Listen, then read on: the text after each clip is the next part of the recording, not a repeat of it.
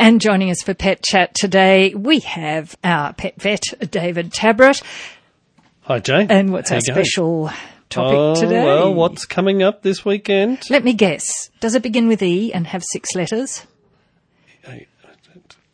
Yes. Okay, we almost had to go on to I was on to onto your second hand, yes. No, I've got 6 fingers on one hand. So it's something to do with Easter? Yes, but listen, from a veterinary perspective, my concerns are don't feed your dogs chocolate, people. Don't feed your dogs chocolate. But we're going to talk a bit more about that in detail today. And Danny Boss is with us as well. G'day, Jane. Easter's on the agenda too. It is, very much so. What I thought we'd do is talk about the history of eggs and rabbits in Easter. Dr. David Tabrett, your pet topic Dr. today. Jane. Yes, look, it's Easter. all about something I've been talking a lot about today. I love Easter, Christmas. Okay, I've got a bit of a sweet tooth. I like chocolate. Turns out our dogs have a sweet tooth as well. So they're very attracted to the taste and so on of chocolate. Now, you know, if you have a nice chocolate... Who wouldn't, though? I know. Who wouldn't? If you have a nice chocolate, you get that, you know, a little bit of an energy buzz and a bit of a... You feel pretty good about it. And what's going on is that in the chocolate, there's these compounds. There's a couple of them. They're called methylxanthines. The particular one we're concerned about is called theobromine, and it's sort of like caffeine. It acts in the same way. It actually stimulates an energy pathway inside cells. So that's what makes you feel that little bit of an uplift. And chocolate has other benefits for people, but we're not here to talk about that. However, in dogs, it actually goes a bit further, and it causes all sorts of problems. So over a certain amount of theobromine, anywhere over 20 milligrams per kilogram of theobromine, and that's the actual toxic compound. I'm not talking about the chocolate because different chocolates have different concentrations. Now, the worst is actually pure cocoa, and then cooking chocolate, dark chocolate, and working our way down the different grades. And, you know, if you buy chocolate, it'll say 70% or 40 or whatever. So that's telling you how much chocolate's involved. And once we look at that, by the way, white chocolate, it's a bit of a secret, but there's no chocolate in there. It's actually pretty much just sugar. So there's no chocolate. Now, I'm not advising feed your dog white chocolate because they will get tummy upsets from things like pancreatitis or they'll get a gastritis, but it doesn't contain theobromine. If you want to give some treats for your dog, then you can buy the carob or chocolate-free treats over the Easter period, and I would advise everybody to do that. But more importantly, keep chocolate away from your dog. It will cause seizures. It will cause an irregular heart rhythm. Either it'll go very, very fast or it'll go very, very slow, or it'll do both at the same time. Right. Yes. I've seen this. I've had dogs that have had chocolate poisoning, and actually their heart goes from a heart rate of 20 to about 250 in the space of a second. Wow. And then back again. And you can imagine what that does to pumping blood around your body to your brain and things like that. They get seizures. They can often then get hypothermia where their body heats up. And ultimately, this can lead to a whole range of complications ending in death. And so it can start off with mild symptoms, 20 to 40 milligrams, like I said. Once they get over 100 milligrams per kilo of theobromine, then they're into this really danger period. But we would treat any dog that's ingested more than 20 milligrams per kilo. How do we work that out? Well, we've got a nice little calculator. We just put in the type of chocolate, how much you think they've eaten, the weight of your dog, and it will tell us whether or not your dog has ingested a dangerous dose. And the treatment could involve quite a stay in hospital. So, like everything, prevention is better than cure. And so make sure you provide an alternative and keep the chocolates away from your dog. And as I said, especially the dark chocolates. They're the danger ones. Besides, we'd like to eat the chocolates ourselves anyway, are there? Well, look, you know. You often also mention at this time about the wrapping that the chocolate eggs come in. And sometimes that can also be causing, you know, it's little bits of foil going through the gut. So sometimes they'll get tummy upsets from that or an obstruction. And I've seen dogs that we've actually made them vomit up chocolate. And by the way, one of the first signs of chocolate poisoning is they'll actually get some vomiting and diarrhea, but that won't remove the chocolate from their system. And if they're actually doing that, then that means the theobromine already in their system. And so they've got a toxicity. It's not like, oh, it's okay, he vomited, therefore he won't get sick. No, he vomited because he is sick and he's probably going to get worse. So if you keep him away, but if you have any concerns, then certainly get in contact with your veterinarian and, any time, night or day. Don't wait for this problem because it'll get worse. So small children, I suppose, are the concern because they love to share their things. Yeah. If they're eating chocolate. We do have this limit. So I don't want to get into detail and say there's a safe limit, but, a large dog, a small chocolate, probably not, particularly milk chocolate, probably not enough theobromine in there to cause a problem. But as I said, that's where we actually use this calculator to work out exactly how much they've had and what the appropriate treatment would be for that ingestion. This is Pet Chat and Danny Boss. We're thinking Yes, Easter. Jane, we're thinking Easter, and we've got our chook expert, Jim Delaney, on the line to talk to us about why are Easter eggs, or chook eggs, Easter eggs, so popular around Easter. What's the meaning of all that, Jim? Well, guys, let me say before I start, I'm a bit worried about the dark chocolate in the cupboard now. I'll have to hide that away from the dog. You'll have to eat it, Jim. I'll have to eat it. What a good idea, Dave. Have to eat it. Yes, listen, the eggs are... the eggs come from more a northern hemisphere, actually a pagan ritual around... I'm not sure if the listeners are aware, but... a lot of the Easter traditions here come from European traditions, and in Europe it's coming into spring. So it's all about renewal. The daffodils are starting to come out. All the baby birds, all the baby animals are all being born, and that kind of got rolled in and combined in with the Christian festival of Easter. Easter Sunday is about renewal and Christ being resurrected from the dead. So there's a kind of roll-in of some pagan festivals and some Christian, one of the biggest Christian festivals of the year. So what is the meaning of having the eggs? Well, the meaning of having the eggs basically is that symbolism of life renewing itself. The egg, most mammals will come from eggs one way or another, not physically laid ones, but Yeah. the same sort of process. So I guess in Europe they have a tradition of painting the eggs. Any reason why? Look, my parents were British migrants, and I remember as a child, my mum at this time of the year would go out and she'd buy some eggs from the local store and get the clothes dye out, and they're very nice memories because as a family we would sit around and my mum would show us how to paint the eggs, and we'd talk about all different drawings and things that we could put on the eggs. And then when it came to Easter Sunday, my mum would get the eggs out, and we'd actually, if we painted a special one for Dad, we'd give Dad the egg, or if the lady next door had come in, my godmother, say, for example, would have a special egg for her. So it's kind of a really nice thing.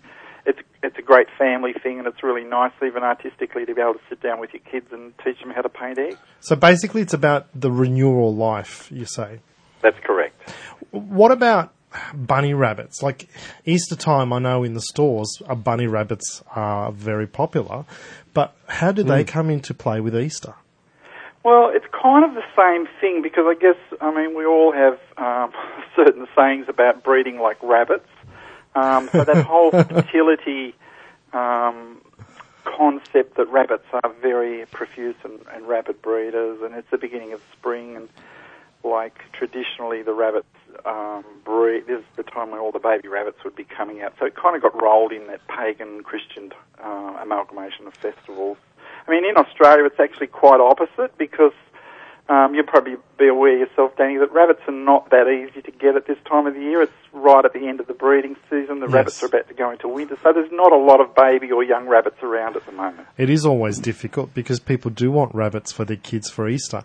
But I guess when I say that as well, we do stress the importance of looking after rabbits. If you are going to buy a rabbit this Easter, it's not just for Easter, it's for the life of the rabbit. Can you expand on that? Well, yeah, look, I really support that, and secretly I'm quite glad that there aren't a lot of rabbits around at the moment because there's always an increase of calls at this time of the year, people wanting young baby rabbits for their children. And thank goodness in the southern hemisphere they're not so readily available. But rabbits are great pets to have, but if you're going to buy one just for Easter for the kids, it's not the greatest way to look at having a pet.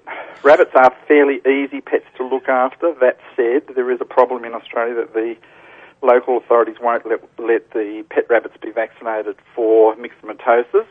So quite often the mosquitoes, if you're in an area where there are other wild rabbits that do carry the myxomatosis virus, it's very easy to lose your pet rabbit when the mosquitoes are very prevalent, which they are at my place at the moment.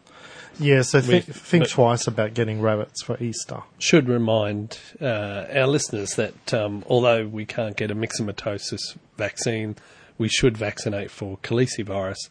That's correct. And I would encourage everyone to do so. And at the same time, also make sure that you can provide a mosquito-proof enclosure for pet rabbits and make sure they're inside or out of dusk and dawn times, which is when mosquitoes do tend to be more prevalent. So, yeah, good advice. All right. Yeah, it's probably, I always, if people are interested in keeping rabbits, it's very important what David says, and even if you buy one of the little commercial rabbit hutches, it is really important to put fly screen on the outside of it, and then take a look at it even when you've put that on the next day if you've got mosquitoes around, because you'll find that they will, if there's any little holes or any little areas that you've missed, you will find that they'll get into where the rabbits are. So when you put it on, have a look the next day. But I do encourage people always to put fly screen on their hutches to keep the mosquitoes out. Thank you once again, Jim, for all that information. Thank you, Danny. See you guys. Happy Easter. Thanking you, and happy Easter to you on Pet Chat. It's 27 to 1, and we'd be very happy to take your calls. If you've got something you'd like to ask about your animal, your pet, then give us a call and we'll put the question to David here on 2NURFM, where it's all about the music and it's all about pets at the moment, Pet Chat. And we're taking your calls, and Bill has rung in from Gwandolin. Bill, you've got a problem and a question for David. Hello, David. G'day, Bill. How you going? Not too bad. Happy Easter. You too. What can we do for you? I've got a 5-year-old female Jack Russell. Yes. When I got it loves birds, kids, humans, everybody. Yeah. And there's a dog down the street that will take it for a walk that barks and runs across the road and tries to kill my little dog. Oh, dear. But since then, it still loves the birds and the kids and everything else, but if it sees another dog on a lead, it barks and wants to kill, and sometimes I take it over to the other person with their lead, etc., Yep. and they just wag their tail and say hello. But other times they want to kill each other, and I can't stop it barking, and even a great big Alsatian, chop it to pieces, but she'll have a go at them. Now, I've tried smacking her, and even buses and the garbage truck that goes past once a week, it's a big drag, and as far as the dog's concerned, it barks at that. Oh, absolutely. Yeah. Right, now, I've tried hitting it, that doesn't help. No. What's the answer? Well, there's a couple of things. First of all, Jack Russell Terriers, their whole being is built around being alert and chasing and running things down and yapping and barking, and this is an instinctive thing, so it's really part of their nature. Fair enough. But you've seen a change with different circumstances, and also as time goes on, you want to probably see those behaviours start to change to fit, the household urban environment where that may or may not be appropriate. So there's a couple of things that you can do, but just keep it in the back of your mind that it's the natural go-to position, and it's really, sometimes it will be an alarm bark like, hey Bill, look what's over here, or sometimes it's excitement, and anyone who's ever seen a Jack Russell knows they can get a tad excited. Yeah. And, sometimes it's just the joy of living, oh my gosh, look, there's a bus, or there's the wind and the trees, and there's a bird and jumping around. And so you're not going to be able to control all of those instances, and it may just be accepting some of those times for, oh yeah, okay, there's a bus going past. But I would look at how you're reacting to the barking, because you think if the purpose of the barking is alarm barking, come over and have a look, then the reaction that you give is going to drive whether that behaviour continues to happen at the frequency that it does. So, you first of all, you said, well, look, hitting her didn't work at all. And That's right. And it won't, because if the purpose is alarm barking, in fact, she got your attention, and so she'll continue to do it. And she doesn't always connect the behaviour of barking with why she might be getting struck. Okay, so you're finding that's not... I'm not saying you should hit her faster, because that won't work anyway. But I do think how you respond to it. So it might be you acknowledge what she's looking at or barking, then distract her and get her to do something for you. And if she's trained, you might ask her to sit and then be able to give her some attention. And if you've got some food treat there, you could give her a treat. So now, yes, you've acknowledged that she's barked, but then it's almost like, now turn around and focus on me and I'll get you to do something. And you get praise and attention for doing the sitting or whatever it is, not for the barking. A lot of people have said to me, the dog is trying to protect me.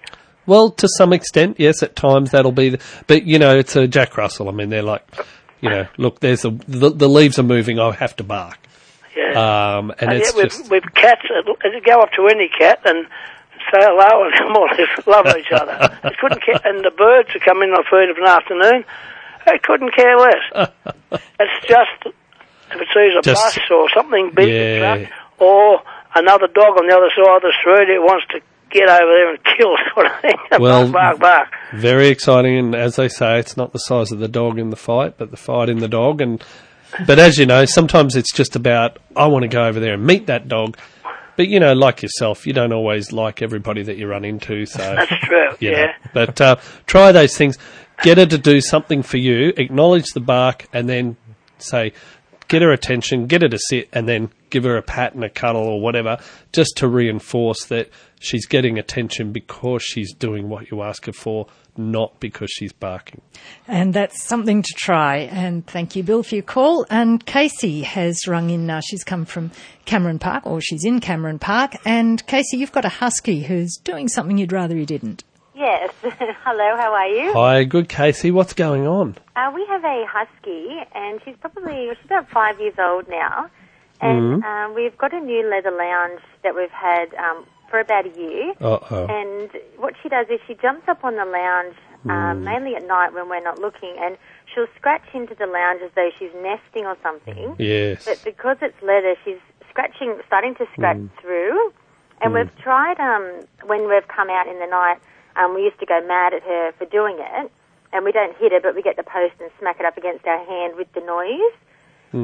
But then she resorted to, when she'd hear us opening our bedroom door, she would jump off the lounge, lay on the carpet, and lay on her side as if she'd been there all night. So we'd come in and feel the lounge, and they were hot, and then we'd do the posting again. Right. And then we heard that we should try and reward her with treats when she doesn't do it. Yep. So we tried doing that. It's very confusing, isn't it? Yeah, that's been working okay, but now she's gone back to jumping back on the lounge, and we've got a fair few scratches in the lounge, so I'm just concerned, that it's going to be a lounge ready for the tip in a couple more weeks. Yeah. And look, the first problem there is that when you go to the furniture store, you have to ask for the pet-friendly lounges. they're made of... dogs. They're with the leather, it won't catch onto it, yeah. Well, there's a couple of things, and I don't know how you're going to feel about it, but I don't think your dog's going to be too happy about it. Ultimately, the only way to deal with this is to not let her have access to that room, and certainly don't let her get on the lounge at any time. Yeah. So don't do that now. It's a no-go zone. She has had permission from you guys to let her access and to jump up on the lounge, and so my husband did that. That's her bed. And so what do you do when you hop into bed? Well, you fluff the pillows up, you make sure the blankets are arranged. That's all she's doing. Okay. And so you let her have that bed, and now you're getting upset and you're smacking the post because she's, trying to make herself comfortable. So what you need to do is to give her an alternative. Give her a bed that she can really fit into, and it's got a blanket. Some people give them pillows. I don't know if dogs need pillows. They might wake up with sore necks, but you need to give her something that's her own, and have a ritual of her going to bed, just like we do. Have a ritual of her going to bed, and then she doesn't have access to that room. And of course, then if she stays in that and so on, you can give her all the praise you like, and pretty soon she's going to realise that if she goes near the lounge, you don't have to rouse on her. You just have to get her, like I was saying to Bill just then, just get her attention away and get her to do something for you, and then give her praise for that. So she's getting no attention when she goes near the lounge, and you're actually distracting her. But give her some alternatives. Now, Danny's just given me a note here. Well, what have you got there, Danny? The thing is, you know about a product that could help as well. Yeah, I mean, I do agree with David. The behavioural training is the first thing we need to do. If that doesn't work after trial and error, then there is a product called a scat mat which you can put on the lounge, which when the dog gets on it gives a vibration sensation, and they don't like it and they get off. Oh, okay. So there Where is. does it stem from? You just a pet store would have it. It's called Scat Mat. Okay. And yeah, that works really well. Works a treat. Once they get on and they get the vibration sensation, they get off and they don't bother getting back on the lounge. So that's a quick solution. But So as Danny said, if you after trial and error, but Danny, I like my idea for trial and success. There's no error. We're going to give Casey's husky a new bed in a different room. Yes. And changing behaviour, but more importantly, Casey, we're not changing dog behaviour, we're changing human behaviour. Yes. So you should be able to, we'll get a podcast up, and make sure your husband listens to this. He's listening now. Ah, good one. Okay. Good one. Thank you, Casey, for your call. Yes. Okay, so if you've got a question you'd like to put to our team here, to David, give us a call, 49216216. We'll get you through. Now, billy carts, are they traditionally designed for goats? Billy goats, aren't they? Shouldn't they be a little cart that's drawn by a goat? Is this your question, Jane, or is this a listener's question? No, what? Well, have you ever seen a billy cart with a billy goat? Yeah, I have in a heritage festival idea. And I think you're right. I'm going to be careful here because you don't want my date of birth's a little recent than others in the room. More. Look, when I've been to Macedonia, I've seen it. Really? Yeah, I have. There you go. Pulling billy carts. But I think you're right. I think nowadays pulling carts. pulling little carts and having Carts, races and yeah. things. But billy carts. I haven't seen races. Okay. So billy carts these days aren't really to do with goats, are they? Are you suggesting that the word billy carts is related to billy goats? I'm wondering. It's a question. Language hour. Language hour. However, we'll investigate that. We will, and we can do that at Gresford on Easter Saturday because there's a billy cart derby what a there. segue. Well done. I knew that was coming from somewhere. That was the purpose. Oh, my goodness. So Easter Saturday, 9 o'clock till 12:30, the billy cart derby is happening. It's in Park Street, East Gresford, and you might even be able to build and enter your own billy cart between now and then. It's an annual event. You'll need a goat. Well, maybe the goat's the person who's building it. I'll tell you what, Pet Chat won't have to answer that question because if people go up to East Gresford, they will be able to find out for themselves. So there's a very good reason and to they go. can give us a call next week and let us know. Absolutely. There's all sorts of good things happening. Monster raffle, carnival rides, and a variety of stalls, and the best barbecue in the Hunter Valley. The money raised will be divided between the Gresford Public School P&C and the Gresford Preschool. And Graham... Good cause. Graham, good causes.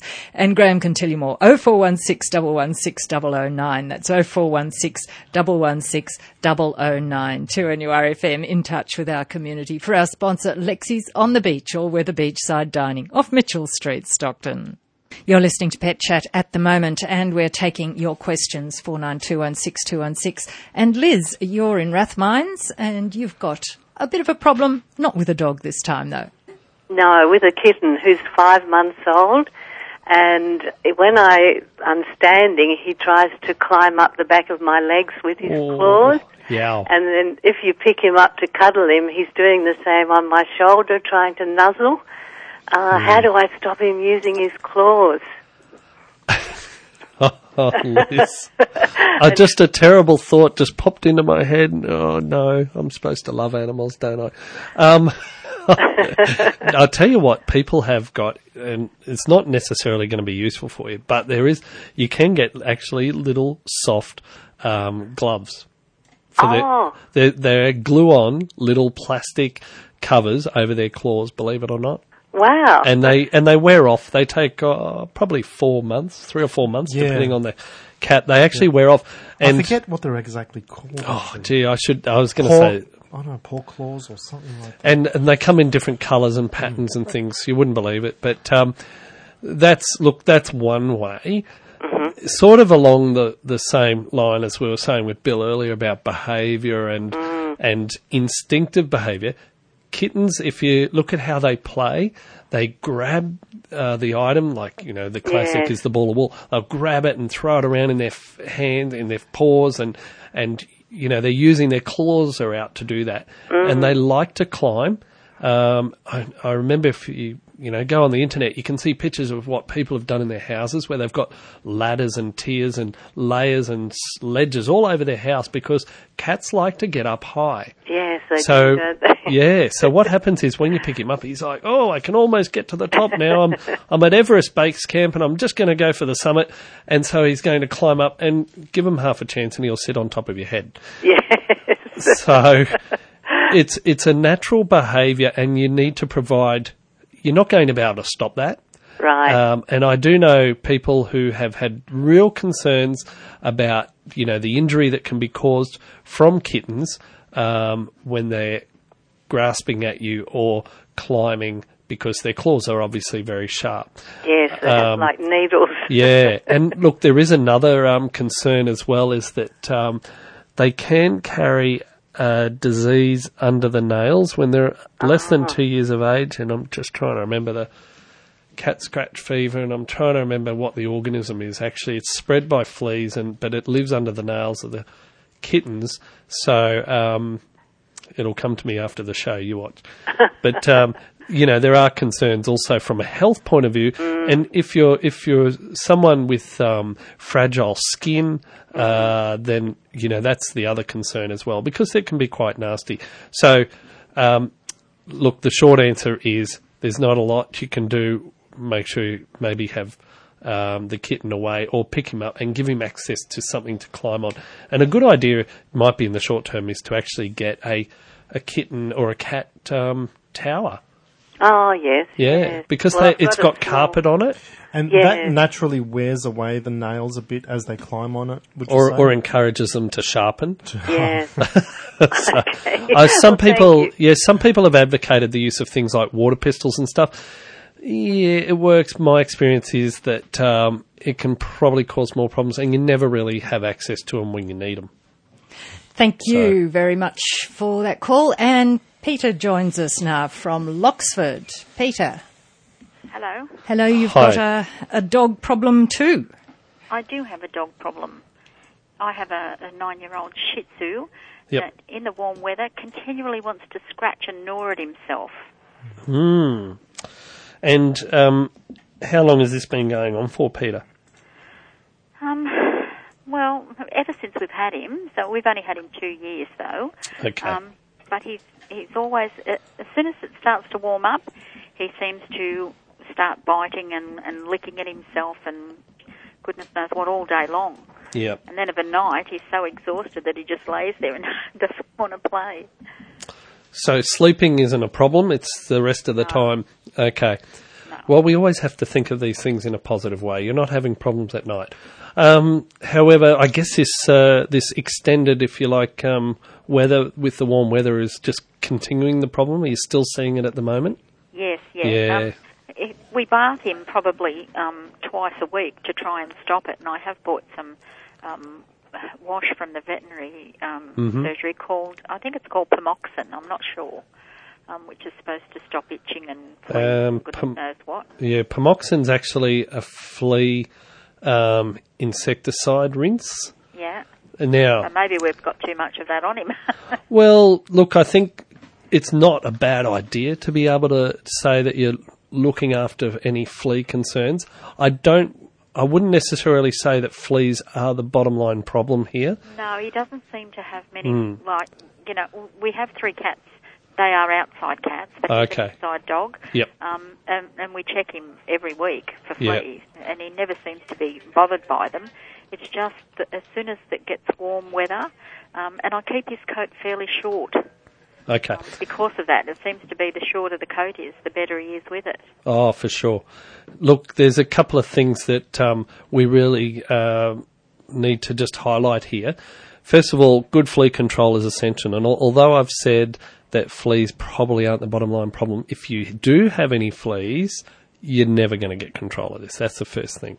And if you've got multiple animals, then there is more risk of that. And if they're almost impossible to find, and animals that are allergic to fleas only need one flea bite to cause a problem. So just make sure that's under control. Second thing, we're the right breed and the right age, and this problem's been going on for a lot longer than you've had him, for this to be an inherited allergic disease to things like pollens, grasses and trees and everything in the environment, called atopy.